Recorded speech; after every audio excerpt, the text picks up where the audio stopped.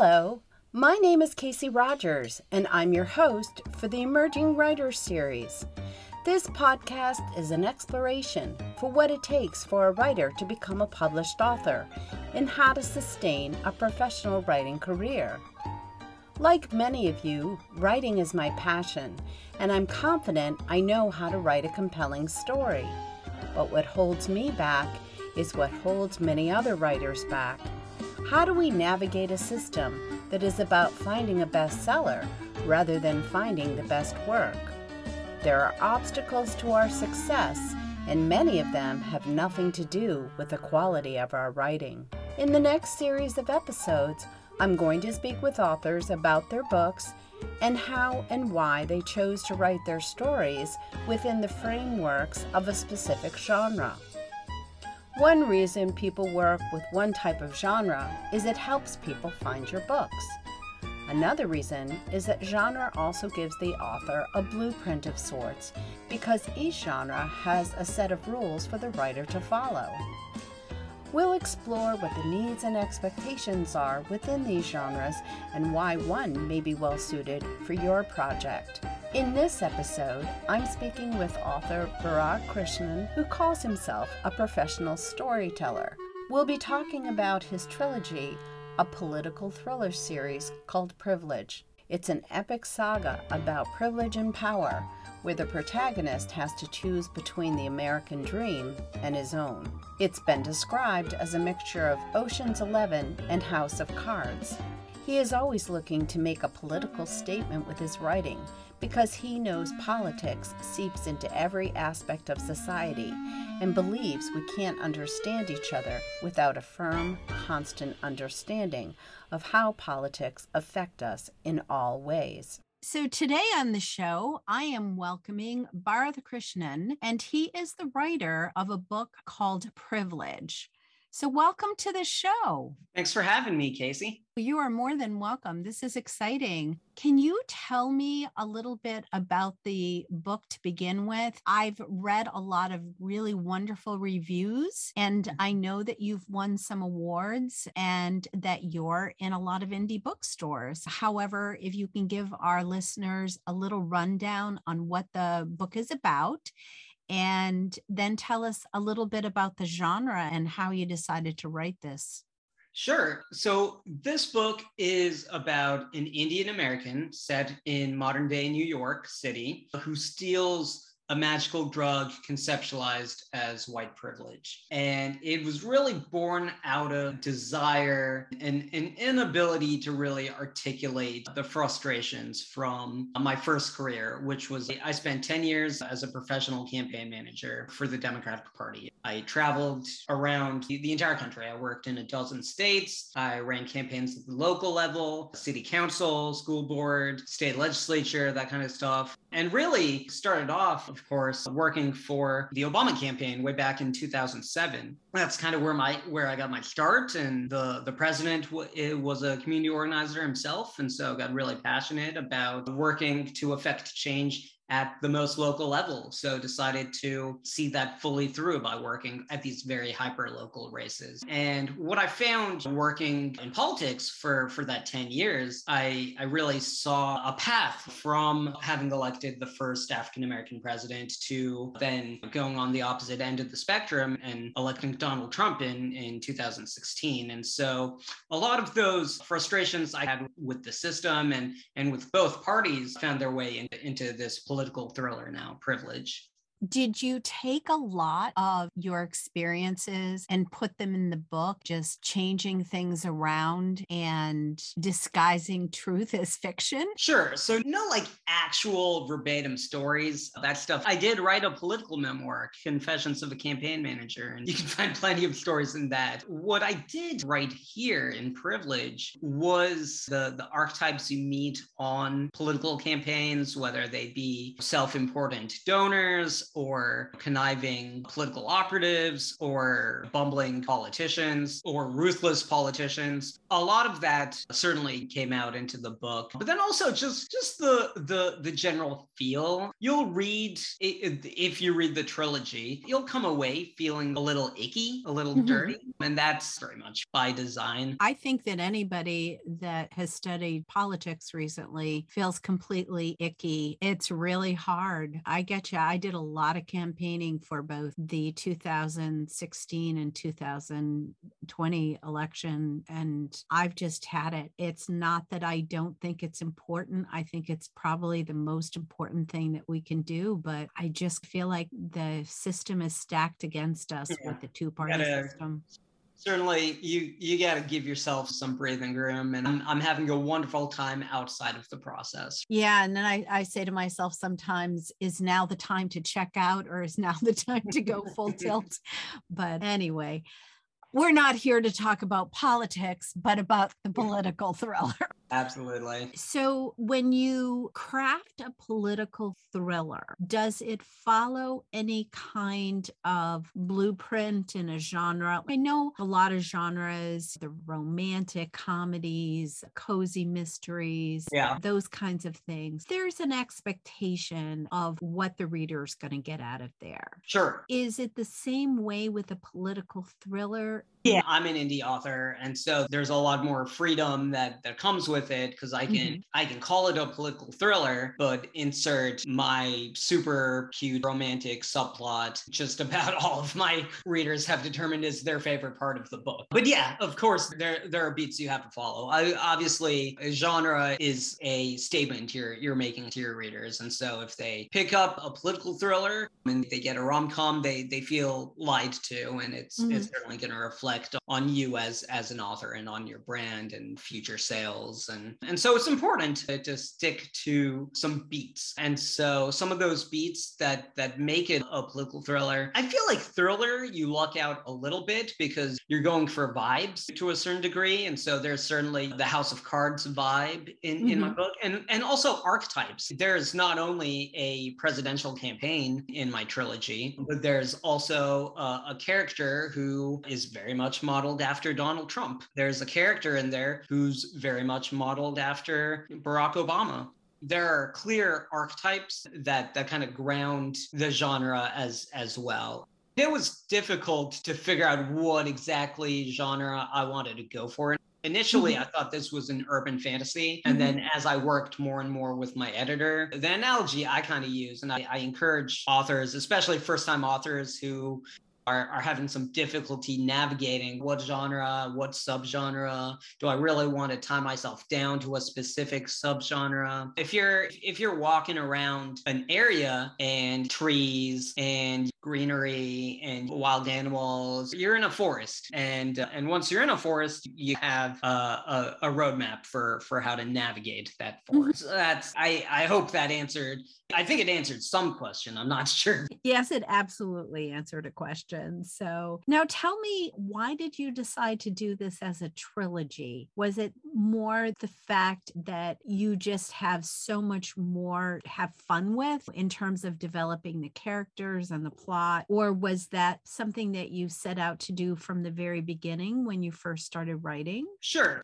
Privilege started off as like a 30,000 word novella. And I wrote it over the course of 2 weekends. I wrote it very quickly. And what I found out after talking to my editor about it was that there was so much to say here. It really justified much more examination. There's so much to be said here. And it took me a while to kind of hone my elevator pitch. And I finally did it in kind of like a statement on my Goodreads page. And so I say, in this trilogy, you'll find an examination of the Indian American diaspora, toxic masculinity, racism as magic, misogyny, LGBT representation, and most importantly, an answer to the question, what does it take for an immigrant to succeed in America? Obviously, that's quite a lot of information to get into a 30,000 word novella. I expanded that into a 160,000 word trilogy. Wow. And I always pitch the first book, House of Cards meets Ocean's 11. There's very much a heist. And what I've realized is I can't pitch the trilogy like that because it's a bit of a lie. After you get out of book one, the camaraderie, the brotherhood is still there, but the heist itself is completely over after book one. And book two, we get into what I call a pre-campaign. Having worked on so many campaigns, there's always like a few months before you actually announce there's stuff going on. People are raising early money and traveling around the country and gauging interest in, do people actually want me to run for office? And so book two examines that kind of pre-campaign period. And there are legalization hearings that are going on at the same time in Congress over this magical drug. And then book three is the presidential campaign itself. So there's a time jump between books 2 and 3 as well. Do you have titles yet for books 2 and 3? Oh, yeah, absolutely. So actually, you talked about the award I won in Ohio for Best Adult Fiction. That's actually for the entire trilogy. So right now, the trilogy itself is out. So book 1 is Privilege, book 2 is Power, and book 3 is Promise. You can buy it as a combined trilogy right now, wherever books are sold. So did you write it that quickly? So the way it happened for me was, you hear a lot as an indie author about the rapid release schedule. And so I wrote the 3 books around having this rapid release schedule. So it was like October 2020, book 1, November, book 2, December, book 3. And actually what ended up happening was I had a launch party and connected, I don't even remember how, but connected to Jenny Rosenblum through that enough that she wanted to come to my launch party. And then we got to talking and she said, hey, you should check out Indies United. I think they'd be interested in publishing the entire trilogy. It's an omnibus, and so that's where we ended up. I'm actually working on the prequel right now. Oh, nice. Yeah. The prequel is actually 3 separate stories. I really wanted to explore more about the background of some of the secondary characters in the trilogy. And so there are 3 different stories, but there is, of course, the through line of this magical drug, WP, and how it affects all these people. But one thing readers will be very excited to know is I do talk about in book 1 of the trilogy, I talk about the origins of WP and how it was discovered during the California Gold Rush. And so the prequel has a story dedicated directly to that. It takes place during the California Gold Rush. Oh, neat. I have never heard the term alt history. And I know one of the things that I do in a lot of my writing is I use history to provide a context for the characters. So for an example, the book that I'm putting out takes place in 1974. Yeah. And the reason why I put the book in that year has to do with all of the things that were happening politically. And that was the year after Roe v. Wade. That was the year that Nixon ended up like resigning in disgrace. Yeah. That was the year where gas prices, inflation, the Vietnam War, Kent State, all of these things were happening in the country that kind of mirror some of the things that we're experiencing right now in terms of women's rights. At that point, women weren't allowed to get credit cards. Women had to get a cosigner on the bank. Women were just starting to be allowed into medical school. So I placed it in that year because although I alter history in terms of not all of the things that I discuss in the book are factual, but I place it in history. You've been talking about the California Gold Rush. Do you place it in the facts of the gold rush, or do you just use the gold rush as a launch pad for some of the things? Oh, yes. Yeah. The latter, definitely. And one example of this is in this world I've created, Barack Obama has been president. We've had the first African American elected president. Barack Obama exists in this world. But at the same time, there are tons of fictional politicians. There's an Indian American Senate Majority Leader, and there's a Native American senator. That being said, of course, it's all pulled from places. You'll read this book and you'll be able to tell, oh, that guy's Mitch McConnell. Oh, that guy's Donald Trump. Oh, that guy's whomever. So yeah, I definitely, Bob Iger says in his memoir to honor history but don't revere it. That's how I like to interpret this kind of stuff. That's interesting. And I think it's so rich. I love history. I love studying history. It has so much to teach us, especially in the context of what we're seeing right now. We've been here before. Things have different names sometimes. Yeah. But they've all come about before. Yep. And it's just that right now, because of the pandemic, I think so many people are living in an alternate reality and they've been traumatized. And we know from studying trauma that trauma rewires your brain. And I think that what's happening is that if we didn't have to confront the pandemic, along with some of the other things that we're confronting, there would be a different outcome. Yeah. I don't think people would be able to ignore some of the things that they are looking at and not seeing, but they're able to put these blinders on because they are not thinking rationally if they ever did. Well, and I think on a human level, I said earlier, you have to shield your heart. So many things happen and are happening so quickly that I do feel for everyone. I feel for a lot of these Trumpists too, because the world is changing so quickly. You got to cling for dear life to whatever you understand. I was just talking to a colleague of mine at work a few days ago about how we're dealing with two national traumas of the pandemic and of January 6th. And fundamentally, both of those really shredded to dust for a lot of people what they thought America was. Those are both deeply traumatic events. And we know from science that after accepting a certain amount of trauma, the human body shuts down, sometimes physically and a lot of times mentally. So I think that kind of explains part of it.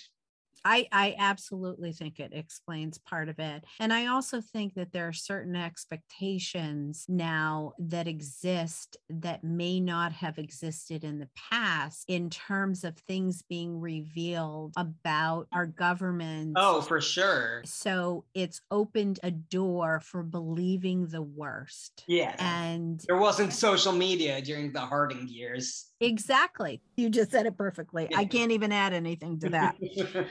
Let me ask you about the award that you received, or is it multiple awards? No, so it was just one award. So I submitted, there's a great organization called the Indie Author Project. And the Indie Author Project is basically it's a platform librarians use to get independent books into libraries and to celebrate independent books. It's really a labor of love from librarians nationwide. And so to be honest, I entered my book to the collection. I did not actually know at the time I was entering my book into a contest of any kind. And then several months passed and I got an email last November that I had won this competition and I was flabbergasted. I thought it was a joke for a long time. I Googled who this woman was emailing me and I was convinced it was a hoax. But they have regional contests and so I won Best Adult Fiction for Ohio. There's adult and young adult levels. So I won Best Adult Fiction for Ohio. And now there's a national, of course. I believe it's going on. I don't think they've announced a winner yet. But whoever wins nationally, I'm sure there's a lot more benefits in store for them. But I didn't even know I'd entered a contest at the time.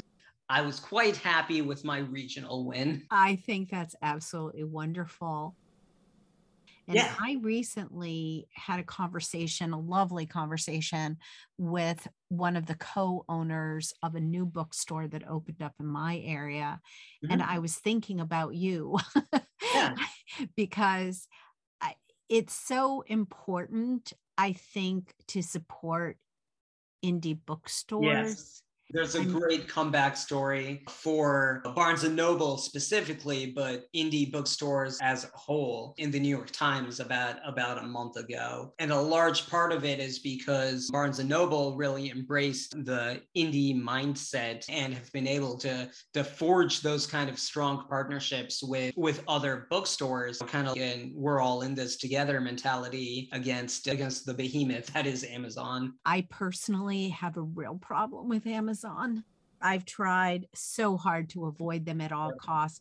Yeah, it's impossible. You got to exist in society, unfortunately, for Yeah. better or worse. Trying to Yeah. do what I can. Probably the greatest benefit of being with Indies United is you're on a team. It's really nice to have a team and to not have to do it all by yourself. And what that has meant for me in a large part is there's such a fantastic resource the publishing house has developed of indie bookstores sorted by state. And it was literally an Excel spreadsheet. And I drafted a generic email and just cold emailed all these bookstores. And now, of course, if it was like my state, or I've worked in a number of states, so if I had a personal connection, I personalize the generic message. But it really doesn't take that much time. You write a generic message and you just sit down for maybe an hour a week for a few weeks, and you just get all the messages sent out and see what happens. It's all about just putting yourself out there.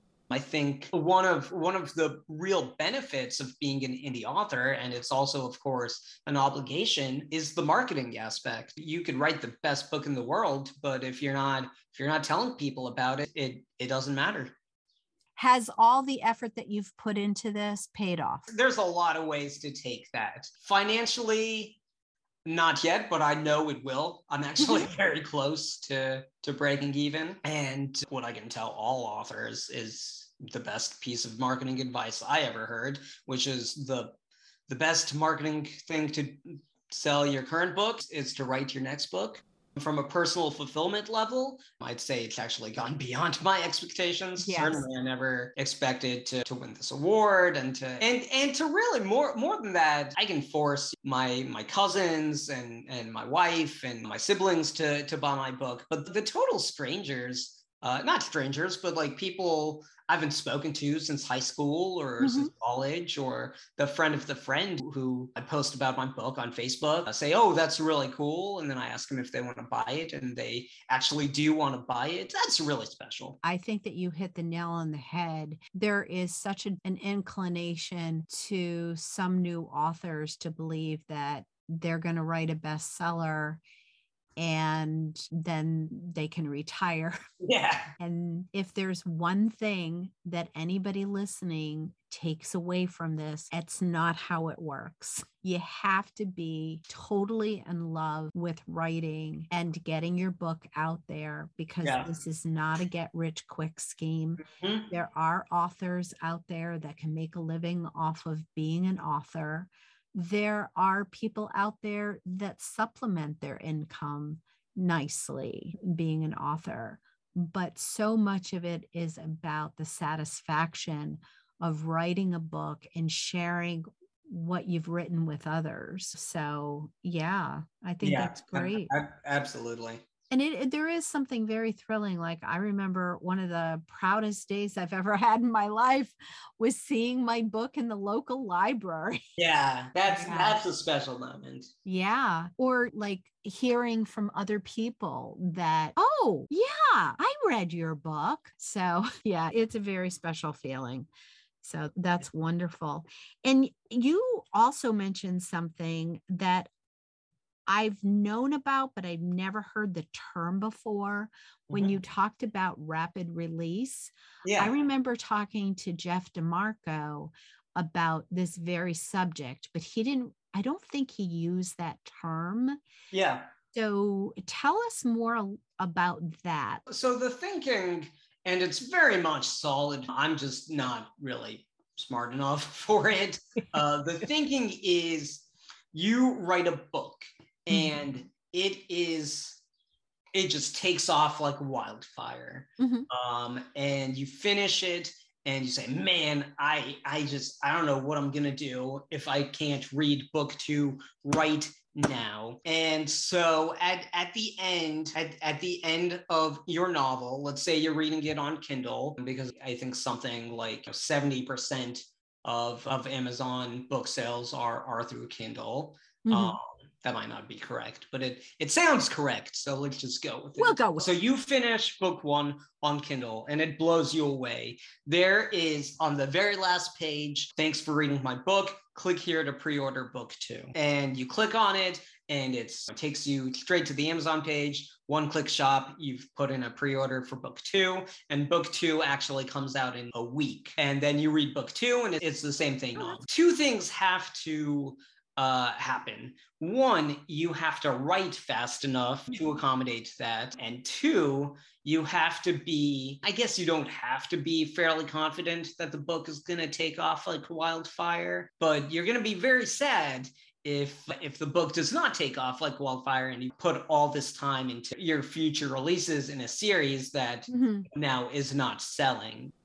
So could you address that and anything else that you can think of in terms of advice that you have to offer?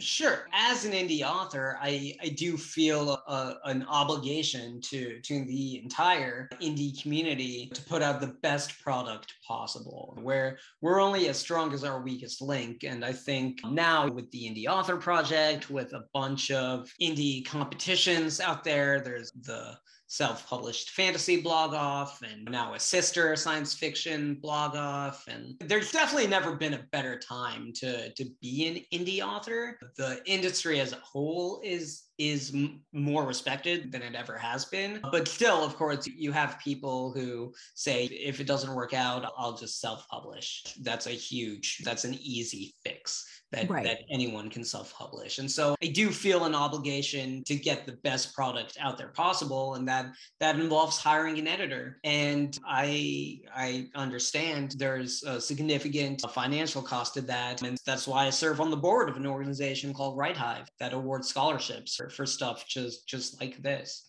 And there's so many tons of free resources, whether they be in the form of YouTube videos or whatever else with editing tips. You can self-edit for sure. If worse comes to worse, you can self-edit. You can put in the time to learn what makes a really good editor. But I do think it's absolutely worth it to edit your work in some capacity.